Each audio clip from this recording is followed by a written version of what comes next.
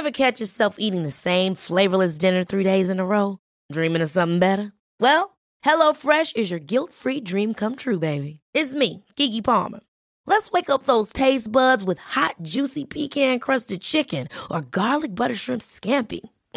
Hello Fresh.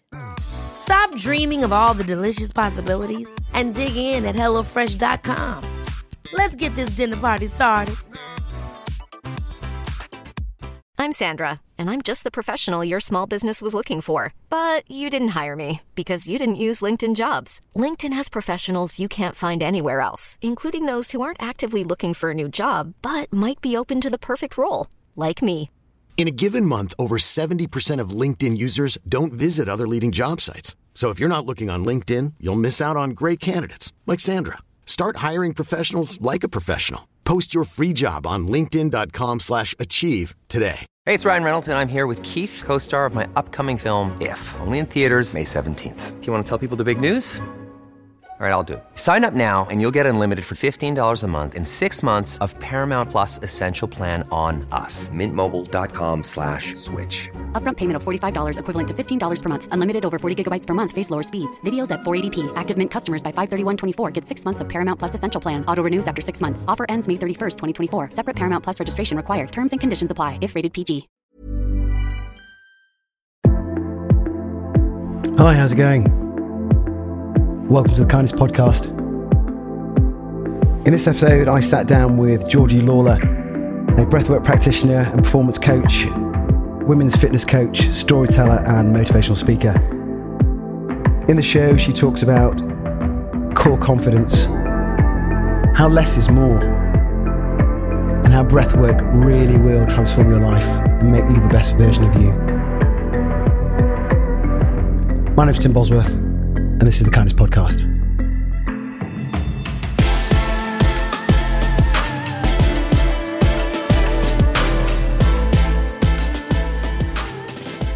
I'll just take it from you. Yeah, sure, no problem. Well, listen, here we are in 2022. Oh my goodness. I can't believe we are here, but like most things, life just seems to go rather quickly.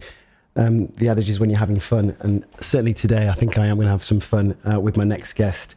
As I said in the sort of the pre-trailer, that this one really is going to be the one to start your year. I really do believe so. My next guest is Georgie Lawlor, breathwork practitioner, women's fitness coach, storyteller, and I would say motivational speaker as well. Lots of stories. I think we all have them, but certainly I think this one is going to be the one that you really need to pay attention to. Most people in January start their year with New Year's resolutions, the goals, objectives. If you listen to this one, I really strongly believe that you will start your year in the best way possible. Georgie Lawlor, welcome to the Kindness. Hi, thank you for such a wonderful introduction. No, pleasure.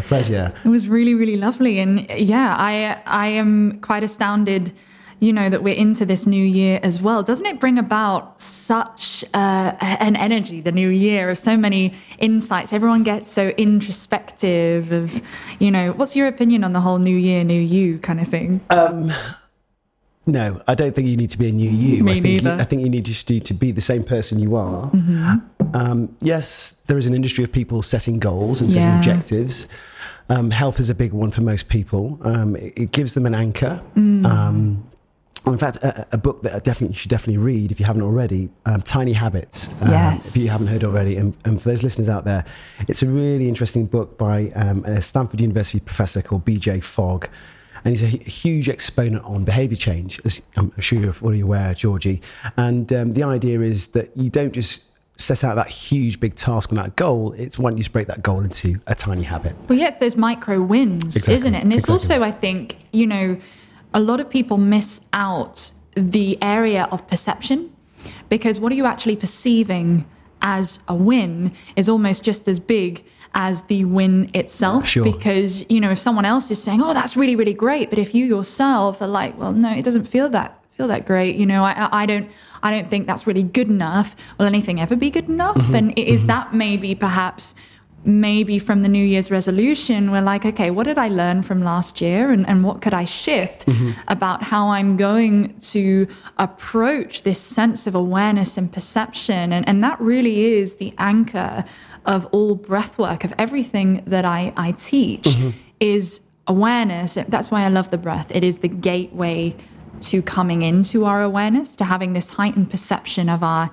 internal states. And every breathing pattern sort of represents an emotional state. Every emotional state has a breathing pattern.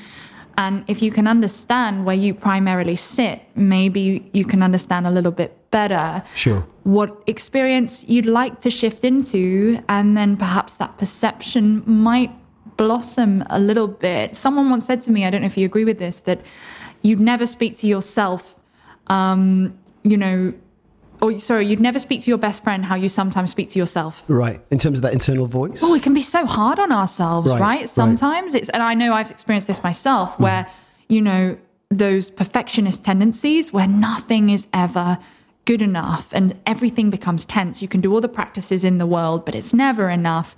You're never doing enough. You're always lazy and all the rest. Whereas everyone else thinks, you're championing and going for it. But I think that self-perception is really, really an anchor, a really important place to start. And you can only get there with self-awareness. Yeah, no, I totally agree. And perhaps you can give some tips and tricks for those listeners out there to really start that new year from a jump point forward.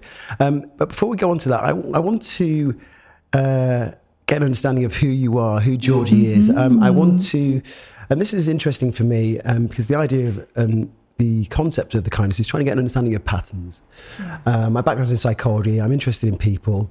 And I think patterns show not so much future behavior, but it allows us to get an understanding of where that person came from and how they got to where they got to. So if you wouldn't mind, just take us back to the origin story, if we're to use a Superman or certainly a superhero analogy. Take us back to the origin story. Who is Georgie Lawlor? Where did she come from? Where are you born? Absolutely. Yeah. So I was born in Oxford originally. And my mind is jumping to a really significant couple of years that actually were the impetus for this whole journey I've been on with the breath. And I was an actress my whole life. So ever since I was about 4 or 5, I had my mind set. I was going to perform. I was going to be an actress. I used to watch Annie on repeat, between ages 4 and 7. Even my brother, bless him, is 2 years older than me. He still knows every single word to Annie the musical, and not through choice, and hates it that he accidentally kind of sings along when the soundtrack comes on. I love it. But I decided age 5, that's what I'm going to do. I want to perform and tell stories, I suppose, and just live in this sort of blissful, imaginative world. It just all seemed so exciting, and there was so much connection. Were your parents performers, actors in that space? No, not at all.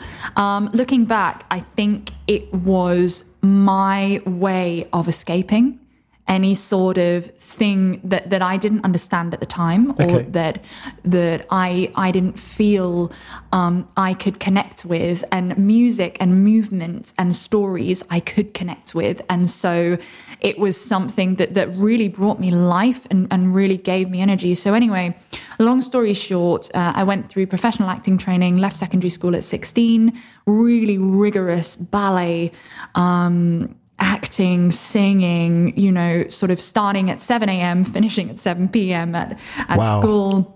Very, very disciplined. And I'm so grateful for that, because it gave me a drive that I don't think I will ever lose, and that's been very, very advantageous through anything that I seem to set my mind to. So when most 17-year-olds are out partying, I was sort of in a studio till 7, 8 o'clock at night doing fouettes and just practicing. And a teacher once told me, if you're not practicing, someone else is. Wow. And it was this sort of just grind that I got into that brought about some unhealthy habits, actually, but I am grateful for it at the time, for instilling discipline. So those habits, can you mention those? Absolutely. I basically would just practice. Nothing would get in the way of me being the best actress I could possibly be. It was almost a life and death situation in my mind, that if I did not make it in the acting world, there was nothing left. And looking back, it was my whole identity. Right. Being an actress, being able to embody and play those roles, and connect. It was my form of connection. Okay, to what? To people and to meaning and purpose. Okay.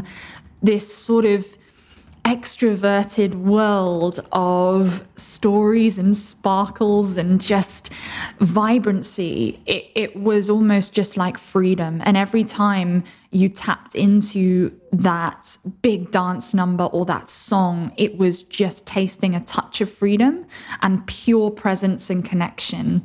And I guess it's just, that's maybe why people go to the theater, right? To shut out the norms of everyday life, or to explore those emotions that they themselves don't want to face. So they'll watch someone else literally play them out on a stage. Not every musical or play is cheerful and a happy story. Actually, most of them aren't. If we look at things like Shakespeare, and even a lot of the musicals that were derived from Shakespeare, a lot of them are sort of tragedies. But people are drawn to them time and time and time again. Shakespeare is still surviving today after so long, because it is an outlet, an emotional outlet for people to understand those emotions that maybe don't make sense in their own minds and beings. Yeah, makes perfect sense. I still want to go back, because it's interesting, because you've touched on those things, and the external and that kind of validation of that sparkle that you mentioned, but were you quite a quiet kid? Did you want to use that as a projection of who you were? Do you know what? I think I was somewhat not paid that much attention to as a child. Are you one of two? Are you three? One of now. three? Okay. 3. My sister is 10 years younger than me. My brother 2 years older. So obviously for the first 10 years of my life, it was just me and my brother. Sure. But my parents split up when I was 5. A lot of sort of going back and forth, not quite knowing where I belonged. I sort of moved house at least around 12 times before the age of 16. Right. So there wasn't a solid location. And looking back, I would say I had an extremely happy childhood. Right. I had amazing parents, amazing experiences. But having been through some therapy myself, I think I realized the reason I really wanted to become an actress, and it meant so much for me, was a way of being seen and heard, and to tell my story and to feel important. That's not to say I wasn't loved by my parents. I was incredibly loved by my parents, but the stability and the constant was not there. Whereas if you think about it, a musical or a show, especially if you're in a professional setting, it's 8 shows a week. It's the same show. You know what the other person's going to say next. You know the entire script, in fact. You know the next number. You know the next move. It's incredibly predictable. Yet you are living completely in the moment when you are actually playing out that scene. Does that make sense? It does make sense, yeah. So looking back, why I chose that path makes perfect sense. But this actually brings us to a point in my story, in that the pandemic completely halted a lot of people's performing careers, because everything apart from supermarkets somewhat shut down. And my identity felt like it was taken away from me. Did it really? Yeah, completely. I had an identity crisis. Interestingly... So who were you before? You were the performer? The performer, the showgirl. Everyone saw me as Georgie, the showgirl. If you'd have seen me about 3 years ago, I would not have left the house without a full face of makeup, usually a red lip, curled hair, kind of very dressed up, really taking some time to get ready. It was important to me. And that was instilled in us through theatre school, actually, is that you never know when there's going to be a casting or an audition. So, put your best appearance forward. Was that the healthiest thing to instill into a young teenager at the time? I'm not sure, because my appearance was more important to me than what I was actually feeling internally. But it was this front, it was this armor, I suppose, where I felt unstoppable, and so that was previous me, whereas I'm sat here now, and you'll now see me in a comfy jumper, some leggings, and trainers, because it's just, I prefer the minimal, the natural the natural way. It feels more authentic. And I really feel like now I'm sat here as my authentic self, but it's taking me at least the last 3 years of exploring some very dark places to find that. Sure. So those 3 years of change, if you like, prior to that, were you saying it was a mask, it was a filter, you were trying to be someone else? I was trying to be what every other person wanted me to be. Right. Yeah. Do you think that's the musical theatre industry? That was the performance industry, per se? I think so, and I have taken a break for a while. I'm actually considering now only just stepping back into it because I feel so grounded in my authentic self, and I feel I can approach it from that place now. But yes, at the time, I was like a chameleon. I would be, or try and be, whatever that director envisioned in his mind as that perfect lead role. But that then filtered into, I would show up to one friendship group or a set of friends and be whoever I thought they wanted to be. I'd come home and I'd wear exactly what I thought my mum wanted to see. Right. That then left me, when I was alone, in this place of, oh, so I don't have any choreography or direction here. How do I navigate this? Uh-huh. And so then I live my life at 1,000,000 miles an hour. You would never not see me somewhere in a dance class, teaching a fitness class, giving that sort of performance. My entire life was a performance. Right. And I had no idea how exhausted I was until I stopped. Okay. And when did you stop? The pandemic. That was the pandemic. Okay. Yeah, it hit, and I was doing my master's at the time in London in straight acting. I decided I'd like to venture from musicals more into sort of Shakespeare, theatre, film, that sort of way. I loved the sort of detective work of delving into a character, and that's where my actual academic side started to blossom and come out. I realized I loved writing, I loved language, I loved science, and what was the psychology behind these people? What was going on? What was their family history? And started to really connect to that. And it opened up a new side of me that was a little more introspective. And I found I was actually working on a cruise ship at the time. So I was in the middle of the Bahamas. Right. But reading into like the history of Shakespeare, this enormous book, and sat in a room or a coffee shop, wherever I was, on my own for hours, just lost in this book. And I was like, this is different. Okay. And I didn't need to be anyone then, because it was just me and this sort of information that I was absorbed in, I suppose. Yeah. So who is Georgie now then? So I guess it kind of helps to explain that, and I think this is significant for a lot of women as well, in that about 4 months prior to the pandemic, I came off the contraceptive pill, the combined contraceptive pill. I was on that since I was 15, and I came off it at the age of 25. So I took it for 10 years. Sure. And having actually done a lot of research into the pill, I didn't realize that it somewhat suppresses the production of your reproductive hormones, obviously as a form of contraception.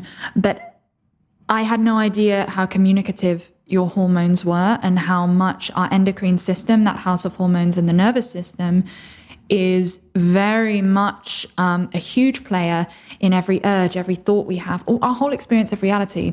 So I came off the pill, and I would say that was a huge part of my identity crisis. I don't think it's any coincidence that I came off the pill, suddenly decided I needed a career change, that this wasn't for me anymore, this performing, acting thing. I remember I actually, that's when I went to see a therapist, because I kept crying, but for no reason. Like something great would happen and I would convulsively cry. Something bad would happen, I'd convulsively cry. Nothing really would happen at all. And I had no control of my emotions. And I was having thoughts and feelings, that I'd label as good or bad, very ordinary ones, but I didn't recognize the voice in my own mind anymore. And that was terrifying, because it was, who on earth am I? Right. And I spoke to some really wonderful, supportive women who specialize in women's health. And they explained to me that I was experiencing hormones that I'd never felt before as an adult, or experiencing the full spectrum of my emotional being as a female adult. And that was actually something to be celebrated and to really listen to. And once I did surrender to that, and with the help of a wonderful therapist called Anastasia, I started to get to know this girl who actually is somewhat of an extroverted introvert who, loves to be a part of a community. It's so important, connection, but also being by myself in nature, listening, grounding, moving, reading is so important to me. And this scientific brain just exploded where I felt this yearning for information I'd never felt before. And that's when The Oxygen Advantage, the book, sort of was just recommended to me on Amazon. I was sort of bored in lockdown. I was like, all right, give it a read. And it was just this enormous explosion. I was angry that I didn't know that information before. Okay. In terms of the simplicity of what I was reading, but the effectiveness on such a spectrum of people. And so coming back to your question of who am I now, I would say I'm still figuring it out, but I've certainly come to accept the parts of myself that I had avoided for at least 10 to 15 years, of someone who actually needed to be recognized, needed to be liked by everyone. I am really proud to say that now I am okay with the fact that not everyone's going to like you and not everyone's going to agree with you, and that is okay, and that not every day is going to be a good day either. Yeah, it's just, as you were talking there, the immediate thing that always jumps out to me is the world we live in, which is social media. It's a platform of validation, this kind of attention economy that people want, need, and like to be recognised. And look, don't get me wrong, recognition is probably one of the greatest things we can have. You know, children want recognition. Look at me, Daddy. Look at me. Look at me. Look at me. Look at me. Look at me. But there has to be a point. To your point, there has to be a point where you have to be in love with yourself, be at one with yourself, to think, you know what, I don't really care about what everyone else thinks, because I know what's important to me. Well, that's a really important point you just made there, because loving yourself is a phrase that's really thrown around these days. In people who say, I take loads of selfies, I love myself. And I'm like, But if you don't get 50 likes on that selfie, will you still love yourself or not? Is it relevant? Because I think the definition of loving yourself actually is just freedom from your external circumstances and environment. And if you can find that, I call it core confidence. And that's really what I work with a lot of my breathwork clients on, is if you can find a confidence where someone could take away, and, God forbid, but if someone could take away your house, all of your material items, your clothes, your money, your food, your comfy blanket, whatever brings you comfort, if all that disappeared, could you still feel a sense of wholeness and acceptance within yourself? Or would you feel like your world has fallen apart? And that's an extreme example. But if we look at that on a smaller level, if a relationship breaks down, or if a business idea or a job doesn't work out that you thought would, in the acting, for example, if you didn't get that role, something that at the time, interestingly, with my old self, that would have been, 3 days on an extreme low of, I'm worth nothing, I just wasn't good enough, this is never going to happen, to now going, thank you so much. And I have spoken to a fair amount of teenagers on this journey, and a lot of things around bullying will come up. And what I say to them is, if someone comes up to you and says something that is mean or degrading, thank them. Say, thank you so much, and I hope you have a wonderful day. Thank you. And see just how they react. Just see how they respond. Are they going to get punched in the face? Yeah, well, we hope not. But if someone comes up to you and says, you're really, really stupid, and you go, oh, thank you for acknowledging that. I actually think I'm perfectly intelligent, and I really love everything I do, but thank you for your opinion, and please move on. I'm not saying that, you should just sit there and take insults, but I think personally that is an example of core confidence, to be able to get those horrible trolls on social media, to be able to, have something said to you that perhaps would knock you, and be somewhat bulletproof in your response in terms of, thank you for acknowledging that, but I am so aware that any person that says something degrading to anyone else is just holding up a sign that says, hey, here's all my insecurities on a plaque, and I'm just going to project them onto you. Is that cool? And you go, yeah, I'll hold space for that for 5 minutes, but I don't really have the time and energy. So I'm just going to move on with my day. Thank you so much. Yeah, makes sense. So you touched on the fact that you had this moment, and you then read the book that really sort of gave you an understanding or a perspective of difference. Oh my goodness, why have I not been aware of this? Yeah. Tell me a little bit more about the book and how that led you on to becoming who you are now. 100%. So this phrase that I swear was said to me at least 7 times within the space of 6 weeks was so synchronistic. It was insane. Less is more was said to me throughout the entirety of my performing career. Great, but just a little bit less. Tone it down a bit. Great. Trying a bit too hard. Tone it down a bit.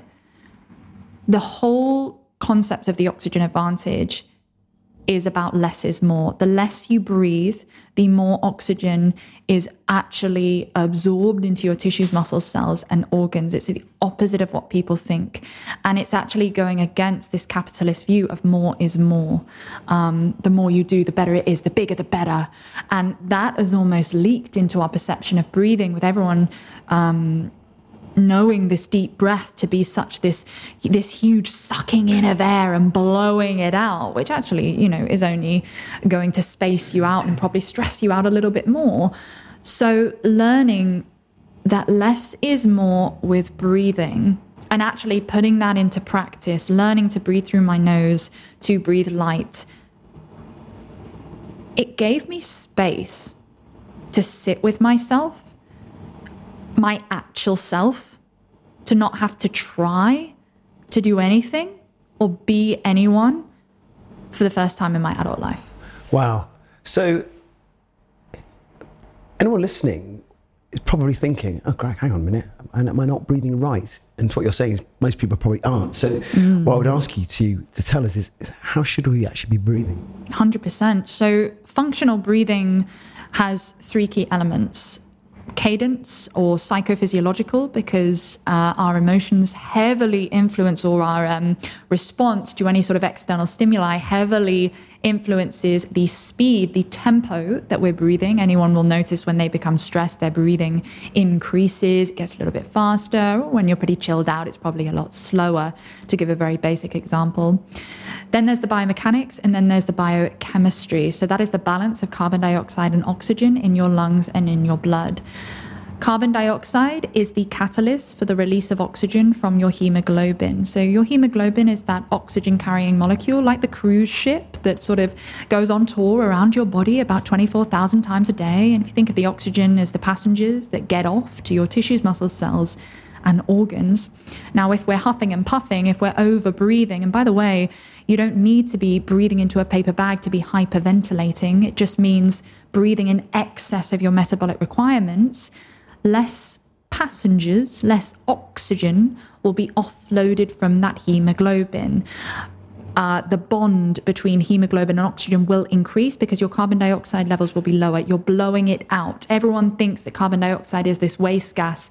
It's actually incredibly vital to life. A guy called James Nestor is really, really making some great ground on this and really gaining some traction on social media, talking about how carbon dioxide is a great source of life, actually, because it really, really is so related to how much oxygen we are absorbing. It's not about the air you breathe in. It's about how much oxygen actually makes it to tissues, muscles, cells, and organs. So to really put it simply, functional breathing, it's nasal, it's light, it's diaphragmatic, it's silent, it's slow with a slight pause after the exhalation. But the key thing here is that it's effortless. And now I have an awareness of what functional breathing is. My perception to the outside world, to look at everyone around me, knowing that about 85 to 90% of the population are overbreathing, I can see how much I used to try at everything and how much the whole world is really still trying. I'm not saying that I'm not this god of breath now that's perfect in everything I do.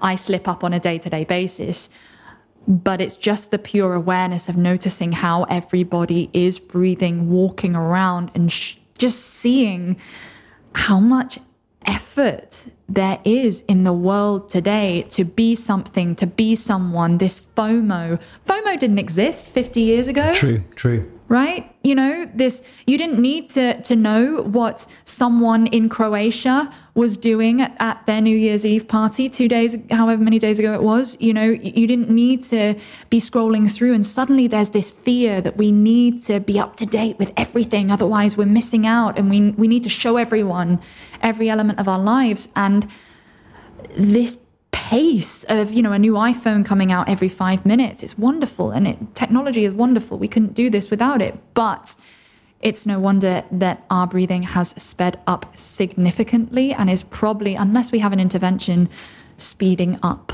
over time as the technological age develops. And that's why I think people telling stories like you, psychologists, you know, breath work, mindfulness, yoga teachers, anyone in the world of wellness, just driving forward this slowing, this less is more, this authenticity and grounding is vital in this world we're in today. Yeah, absolutely. Do you know, just listening to you makes you understand that breath is so important. And I wonder, and this is something that I think will be really important to our listeners, I wonder, and I'm sure there's a correlation here, has breath and your understanding of breath work made you calmer and indirectly a kinder person? 100%. Because compassion and awareness are completely hand in hand. And I remember talking to people that knew me pretty well in the years that I was in the acting industry, in the modeling industry. And I truly had this laser focus on the only goal was to be in the West End. It didn't matter what I had to do to get it. That was the only goal. And, you know, it's such a cutthroat industry where it is driven into you that you constantly have to prove that you are better than other people. And I don't want to down the performing industry here. It is a wonderful community of people. What I'm talking about is how I was perceiving it, in that my reality of that world was that if you are not the best, then you're nothing, and you may as well just go home. And so I saw everyone else as a threat or competition. It was an incredibly lonely existence of, you know, and I had a very distant relationship with my family. I had friends, but it was a very surface level. You know, there was always somewhat, I think on many ends, a alter ego there, or a ultimatum. So yeah, I would say now my levels of kindness and compassion, breathwork has allowed me to see people now, truly see them and accept them for everything that they are. Even we're always going to come across people that we don't agree with, or we don't have the same values as. Of course, that's so normal. But to be in this place of an open heart, an open mind, a wonderful book I read by a wonderful Tibetan monk called Sonyu Rinpoche, and just appreciating that everyone is living in their own version of reality, and that there's no wrong or there's no right. It is, you know, can you sit there and just allow someone to be where they're at in full acceptance? And there's so much joy in that.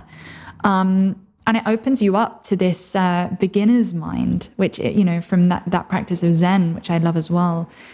This beginner's mind of, I know nothing. and I have something to learn from everyone.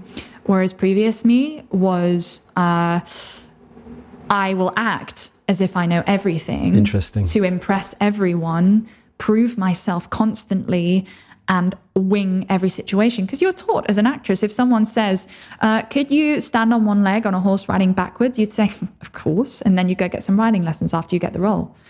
It's all, it's all about winging it and, being whatever they want you to be.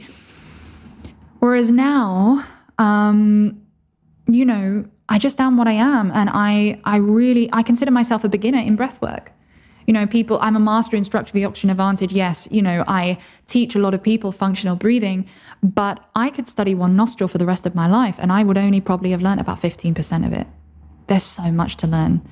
And I really think we're all beginners in this world, especially of this world of quick fixes and, instant Amazon deliveries and all the rest. Sure. Just eat. There's, I think, taking time and learning, being open to lessons and failure, they're probably the biggest changes I've experienced. So, Georgie, the question that I ask then is, what does kindness actually mean to you then, now that you have a full understanding of how breath has impacted on your life? Oh my gosh, kindness. That's a loaded question for me, but kindness, I would say, is authenticity. Kindness to self, because I don't believe kindness means that you are always what people perceive as being kind.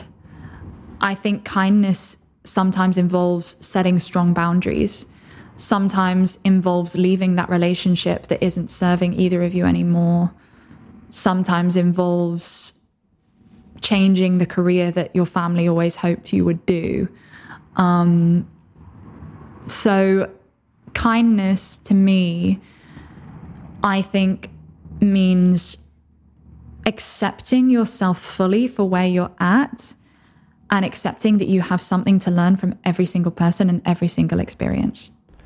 So you're in a situation now, you read people as open and I'm trying to think of the framing what you're saying as I'm hearing it. So you meet people and you take people as open and kind in general, or do you feel as if that you meet people and you'll judge them on how they judge you? Well, I don't think I meet people and assume that they are, the kindest and most generous person in the world. I like to see the best in people for sure, but I see it more as a neutral ground. That I used to look at people and, like everyone or most people do, you pigeonhole them into a certain character. That's natural, of course. You'll know more about that than me in terms of, our perception and how we categorize people, that even they say it similarly to talking about acting and auditions, that, usually they know if you're suitable for the role or not within about 5 seconds of you walking in the room, just from looking at you. Because I can't remember the exact numbers, but what's it that however much of communication, is it 89% is body language or something? And it was around between 4 and 6% that was actually the words that you say. But in terms of how I meet people, it's now in this form. And you know what? My favorite thing about the breath is that it is the most universal language on the planet. Everybody and everything breathes, regardless of your race, your gender, your sexual preference, your any category you could put someone else in, whether they're coming up to me in a dirty, shaggy coat or, wearing Jimmy Choos and Prada. It doesn't matter, because we are all one and we are all breathing. And that one acknowledgement, I think, changed the way I perceive people, if that makes sense in general, in that we are all connected and that you're a beginner in terms of who you meet, what you know, what you see. There's always room for growth and learning with everyone. And this doesn't mean, because this is something I've learned recently myself. This doesn't mean that now I'm a pushover, that I meet people and just take whatever they have to throw at me. That it more means that I will always see someone as they are. But if they give me a reason to put up a strong boundary, I have that core confidence now, which actually I didn't have before because I was a consistent people pleaser. Got it. And would let people walk all over me. Mm-hmm. Now I have the core confidence, the kindness to myself to put up a strong boundary. Does that make sense? It's a very long-winded answer. No, it makes perfect sense. And I think that's something that, those of you listening should really just take a moment and just really think about what was just said there. It's about being true to yourself. That core confidence is really almost the bedrock of what makes you who you are now, if I'm right in understanding what you said. I would say so. And I would completely agree that if you, let's use, the classic example of dating. If you meet a guy that you find incredibly attractive and in your mind you decide, maybe before you've even spoke to them, that if they accept you, you will have a high view of yourself. And if they don't, you will not, because you have projected this idea that, your happiness depends on someone else's opinion of you. If we reverse that you approach someone and say, wow, I acknowledge that man is incredibly beautiful, or that woman, whichever way. And you maybe approach them with this view of, I just want to engage with this person and let them know that they look really great today. Regardless, they might not even respond. That's okay. I feel this impulse. I'm going to follow it confidently, regardless of the outcome. Doesn't matter. Because, and that to me is true freedom. It's tough though, right? Oh my gosh.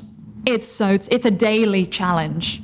But those micro wins, right? Mm-hmm, sure. Could you do one thing every single day that scares the poop out of you, mm-hmm. and not be interested or attached to the outcome? Yeah, tricky. But you're right. It's stepping into that moment and it's going, you know what? Why not? Why not? What's the expression? What's the least you can do? Yeah. If you fail, you've learned something. That's what I mean, though. How would we all live our lives if instead of going, oh, what if, we actually said, why not? I remember once I was sat opposite this guy on a train who I thought was really attractive, and he went to the toilet. He was reading a book, and I wrote my number down on a piece of paper and put it in the bit of his book that he was reading. And I was shaking like a leaf. But that is an example of when a part of me went, yeah, why not? What's the worst thing that can happen? Yeah, what? Okay, he has a girlfriend. Oh, okay. Oh, well, it's cute and it's funny and we can laugh and whatever. Wow. I'll probably never see him again. It doesn't matter. Everyone listening wants to know what happened, George. Did you get a call? Actually, you know what? I got a text about 3 minutes later. So I was so almost like, oh my goodness, what have you just done? Do you think your life is a movie? Did you leg it? Did you run away, or did you stay in the same place? So we were just pulling into King's Cross, and I got off the train and I got this text saying, I hope that was for me. And about a minute later, this tap on the shoulder going, hey, did you want to grab a drink? Get out. And I ended up on a date. Love that. Yeah. But this is what I mean, that, and it turns out, that situation didn't work out. It doesn't matter. The core of that moment gave me a micro win of confidence, core confidence of, I don't think I could have done that unless I had fully accepted that if it had gone horribly, embarrassingly wrong, I could have gone for a drink with my mate and laughed the heck out of it that evening. Do you know what I mean? Breathwork, everybody. Goodness me. Wow. Give you the confidence to write your number down. Wow. Have I ever done that? Do you know what? I don't think I have ever done that. I think I'm certainly not in a position now, 20 years in with my lovely wife. I don't think I'm in a position to do that. But goodness me, wow, that is definitely something. If you're listening to this and you think, you know what, I like that person, do it. Yeah. How many times a day, if you're single, do you sort of pass someone, you think, Right. There's a little look there. Sure. And maybe at the Hoxton brunch bar, where we're sat in the beautiful brunch bar today. Maybe you're sat eating your poached eggs and, you see someone and think, ooh, little spark there. What really is the big deal about just popping over and saying, hey, I just wanted to let you know that you look great today. Wow. Or you have an incredible smile. Or even, why does it have to be someone you fancy? No, true. If you're in line at, the Hoxton for your flat whites and you see this lady and you say, hey, great shoes. Hey, what book are you reading? Hey, how's your day going?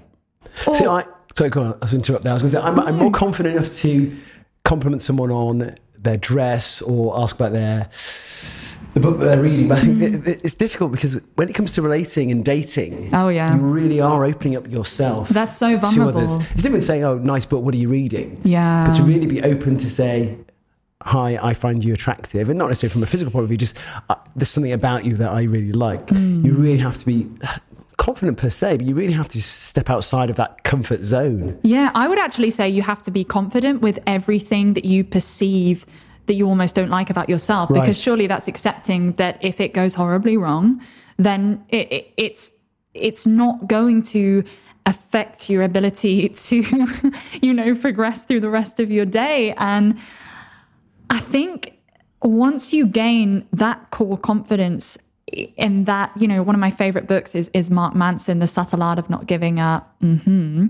is, that book really, really changed my perception along with breathwork and everything else, because it's not about not caring, but it's about choosing where you put your energy and what you invest your focus in. And are you really going to invest your focus in that person that you've known for a full 2 minutes that perhaps didn't reciprocate the attraction for the rest of the week? That suddenly, you now cannot go on another date for an entire year? Sure. Really? Yeah. Or actually, really, is it thank you so much? Because thank goodness we didn't go on a date, because if you really don't find me attractive, then there's no point. But can I just bring up, what do we do on these dating apps? Swipe, swipe, swipe. Isn't that exactly the same thing? But of course, we have the mask of a smartphone to hide behind, to be able to judge someone's picture. And people are ruthless on those apps, right? That's a pretty ruthless thing to do, to go, nope, nope, nope, nope. But to be I wouldn't know. Shout out to my wife there. Of course. I wouldn't know. But I'm 26, so in my generation, it has such it's almost, especially in London, one of my friends just called it, well, it's the only way to date, because how else do you meet people? But, would a lot more people, especially in these kind of times we find ourselves in, where there seems to be such a lack of connection, if people were more willing to put themselves out there a little bit more, to fail, to be rejected, to, not have the outcome they desire. If you do that over and over and over and over again with anything, if you go for that course you're scared to, you don't think you're intelligent enough to take, if you go for that idea that maybe your parents sort of disregarded as silly, and you're like, actually, I really believe in this, and you go for it, and it doesn't work out, then you're going to sort of take a whole load of life lessons and a whole lot of growth from that experience, where, maybe the outcome wasn't what you expected. But, every single failure, I don't know about you, Tim, but I've learned a whole lot more from every failure I've made and every trip up I've made than any success. Like a success, I have a big high, it feels amazing. But when I've got up from face down on the floor that's really, I think, what has brought me to where I am today. So the question I ask next then is, what is it that we can teach our listeners that would allow them to get up off the floor? What advice would you give them?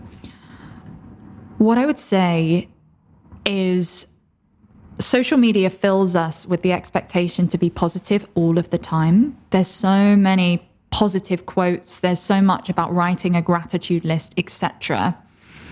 What I would say is that ups and downs of life are necessary. If we were up all the time, life would be miserable.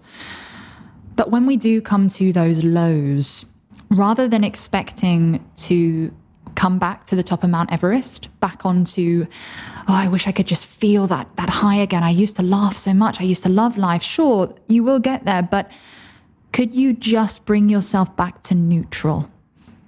And if you can get there, then take your next step from there. And that's really what I see breath work as, something as simple as, say, an exercise called 5-second breath holds, taking a gentle breath in, a gentle breath out, holding your breath for 5 seconds, breathing normally for 10 seconds repeatedly. It really neutralizes, it really balances the nervous system, helps to regulate breathing biochemistry, increases blood flow to the brain, etc. Just really brings you more into a parasympathetically dominant state where you can see a slightly wider perception rather than having a narrow focus on the problem at hand. And just using that little integration to come back to neutral and only expecting that of yourself rather than seeing yourself as a failure. This is what I realized, is that during those lows, I was expecting myself to be in this sparky sunshine shining out of my ass place of positivity, whereas actually now if I'm in a low, to go, do you know what, babe, just come back up to neutral, do a bit of breath work and go through the day a bit slower today. Have a bit more self-compassion for yourself. You don't need to go to that social event if you don't feel like it. You can have more of a day just reading and just being with yourself. That's okay. And then maybe tomorrow you'll feel a little bit better, and then a little bit better, and a little bit better. And that patience, that practice, and that expectation to just come back to neutral, that's how I would say personally, from experience, and everyone's experience is unique, but I think the expectation to come back to neutral rather than being this ball of positivity is the way we truly bring ourselves back from a low.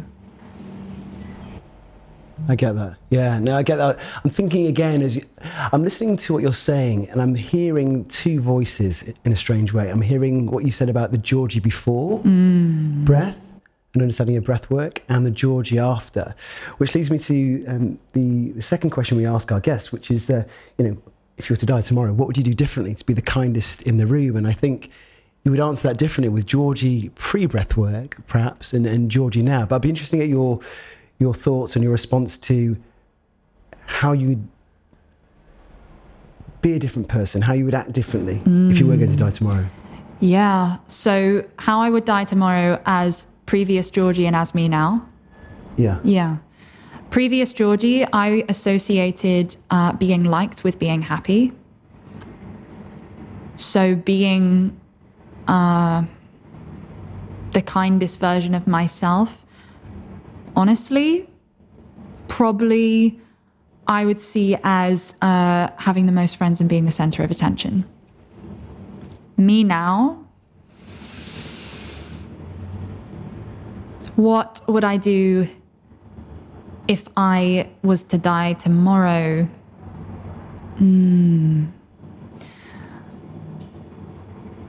I think,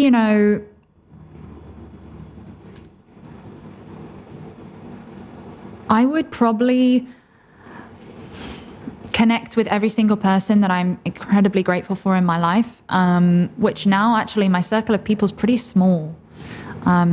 But very authentic, very supportive. That's not to say I, lashed out any friends. I still have a wonderful, huge number of acquaintances, but people I really spend my time with and give my authentic energy to are quite small, quite small. So if I were to die tomorrow, I would tell everyone that are close to me how grateful I am for them. And you know what? I would probably just sit in a place of incredible natural beauty and just be. Because life is freaking awesome in terms of do you know what? This really sums up what breathwork gave to me. When you acknowledge that less is more and you slow down, you realize actually that the most important thing is, number one, everything that is inside you and everything that is already there. You can go to Bali and sit on a beach and do meditation, it will feel amazing. But you can also just go sit in some grass, close your eyes, take a breath, completely be with yourself, and come back to that place whenever. So what would I do? Connect with everyone I love, dance more, laugh more, give less poops about little things that I still let get to me, that yes, I'm still working on. And just love the little things. Less is more changed my life completely. And the simpler, the better. It always proves to be the thing that makes me most happy. Now, if I find myself with points of low, usually I'm like, I need to simplify. I'm doing too much. I'm trying too hard again. Bring it back. Go Amen for a run. Amen to that. And this sort of stage in the show where we ask what the final question, which is what one piece of advice would you give somebody to live a kinder life? Do less, breathe less, stretch less. Stretch less? Stretch less. Really? Yeah, 100%. A great mentor of mine is a really famous physiotherapist. He calls Simon Borg-Olivier, definitely worth a Google. That's actually his phrase: do less, stretch less, breathe less. But in the sense of working with your body. How many of us are really working out to try and be as good as the person next to us, or try and be as good as that picture we saw on Instagram? Can't we just be with what we can do? And actually, if we really look into the science of it, which I won't delve into now, but, that's really how we send good energy and loving information throughout the body, is by being in a state of calm, even if we're running a marathon, even if we're putting exertion on ourselves. If we can do it from this state of calm and bliss, then we're working with our body rather than fighting against it. So the one piece of advice I would really give to someone to be the kindest version of themselves is less is more. Expect less of yourself. And that is not to say that you expect yourself to fail. Maybe it is, but it's not saying you expect yourself to be a lesser person. It's more that can you meet yourself where you're at and just focus on the next step on that long bridge to where you want to go, rather than looking at the other side and thinking, why aren't I there? Am I going to get there? When am I going to get there? Just focus on the next little step. And can you be completely content with that? Because I don't know about anyone else, but I don't want to look back in 30, 40 years and, be this old lady that realized that I spent my entire life trying to be more, bigger, better? What is everyone actually trying to be? I'm not quite sure. I don't think anyone really is. And so just to be the best version of yourself and just find a contentment with wherever you are. I think that's how we move forward in the times that we're in right now. Love that. I love that. Georgie, with that being said, you have been the kindest in the room. Oh, thank you for sharing your story. So sweet. I really appreciate that. Where can our listeners reach out to you or find out a little bit more about what you're doing? Yeah, so I am on Instagram as Breathe with Georgie, little underscore under each word. I am on YouTube, same name, Breathe with Georgie. I have my own podcast, which I have to get you on, Tim. Sure we'll have a wonderful conversation on that as well, called Just Breathe, all about how breath and awareness really is at the core of everything. Breathing's the most important biological function we have. And I've interviewed dentists, triathletes, CEOs, so many different people, and every single person has something to say about breath and the way it has, whether they realize it or not, impacted their lives in some way. So yeah, I also have a website, same name, Breathe with Georgie. I'm running a course in February on female breathing with the Oxygen Advantage, all about getting women more in touch with their menstrual cycle and using functional breathing techniques to reconnect with their bodies and using their hormones as superpowers rather than being a victim of their own bodies, as the media often puts it. So yeah, that's me. And I'm just excited for where this journey is going to go. And I'm just so grateful for coming and chatting to you today. It's been awesome. No, listen, it's an absolute pleasure. And I told you it would be a good one. You listen back to this, pass it on to your friends, pass it on to anyone you really believe will take full advantage of this. And if there's any one lesson I've taken from this is, being that core resilience, that core confidence. That's one of the key words I've taken from this. Georgie, it's been a pleasure.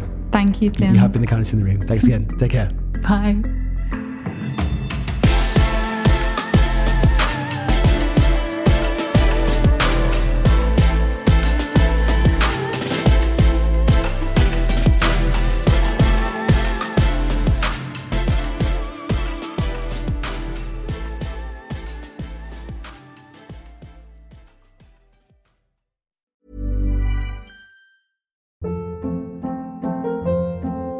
Hold up. What was that? Boring. No flavor. That was as bad as those leftovers you ate all week. Keke Palmer here. And it's time to say hello to something fresh and guilt-free. Hello Fresh. Jazz up dinner with pecan-crusted chicken or garlic butter shrimp scampi. Now that's music to my mouth. Hello Fresh. Let's get this dinner party started. Discover all the delicious possibilities at hellofresh.com.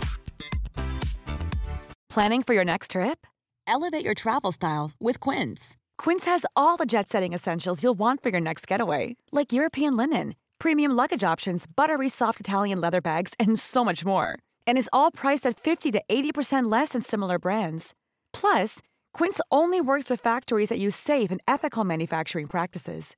Pack your bags with high-quality essentials you'll be wearing for vacations to come with Quince. Go to quince.com/pack for free shipping and 365-day returns.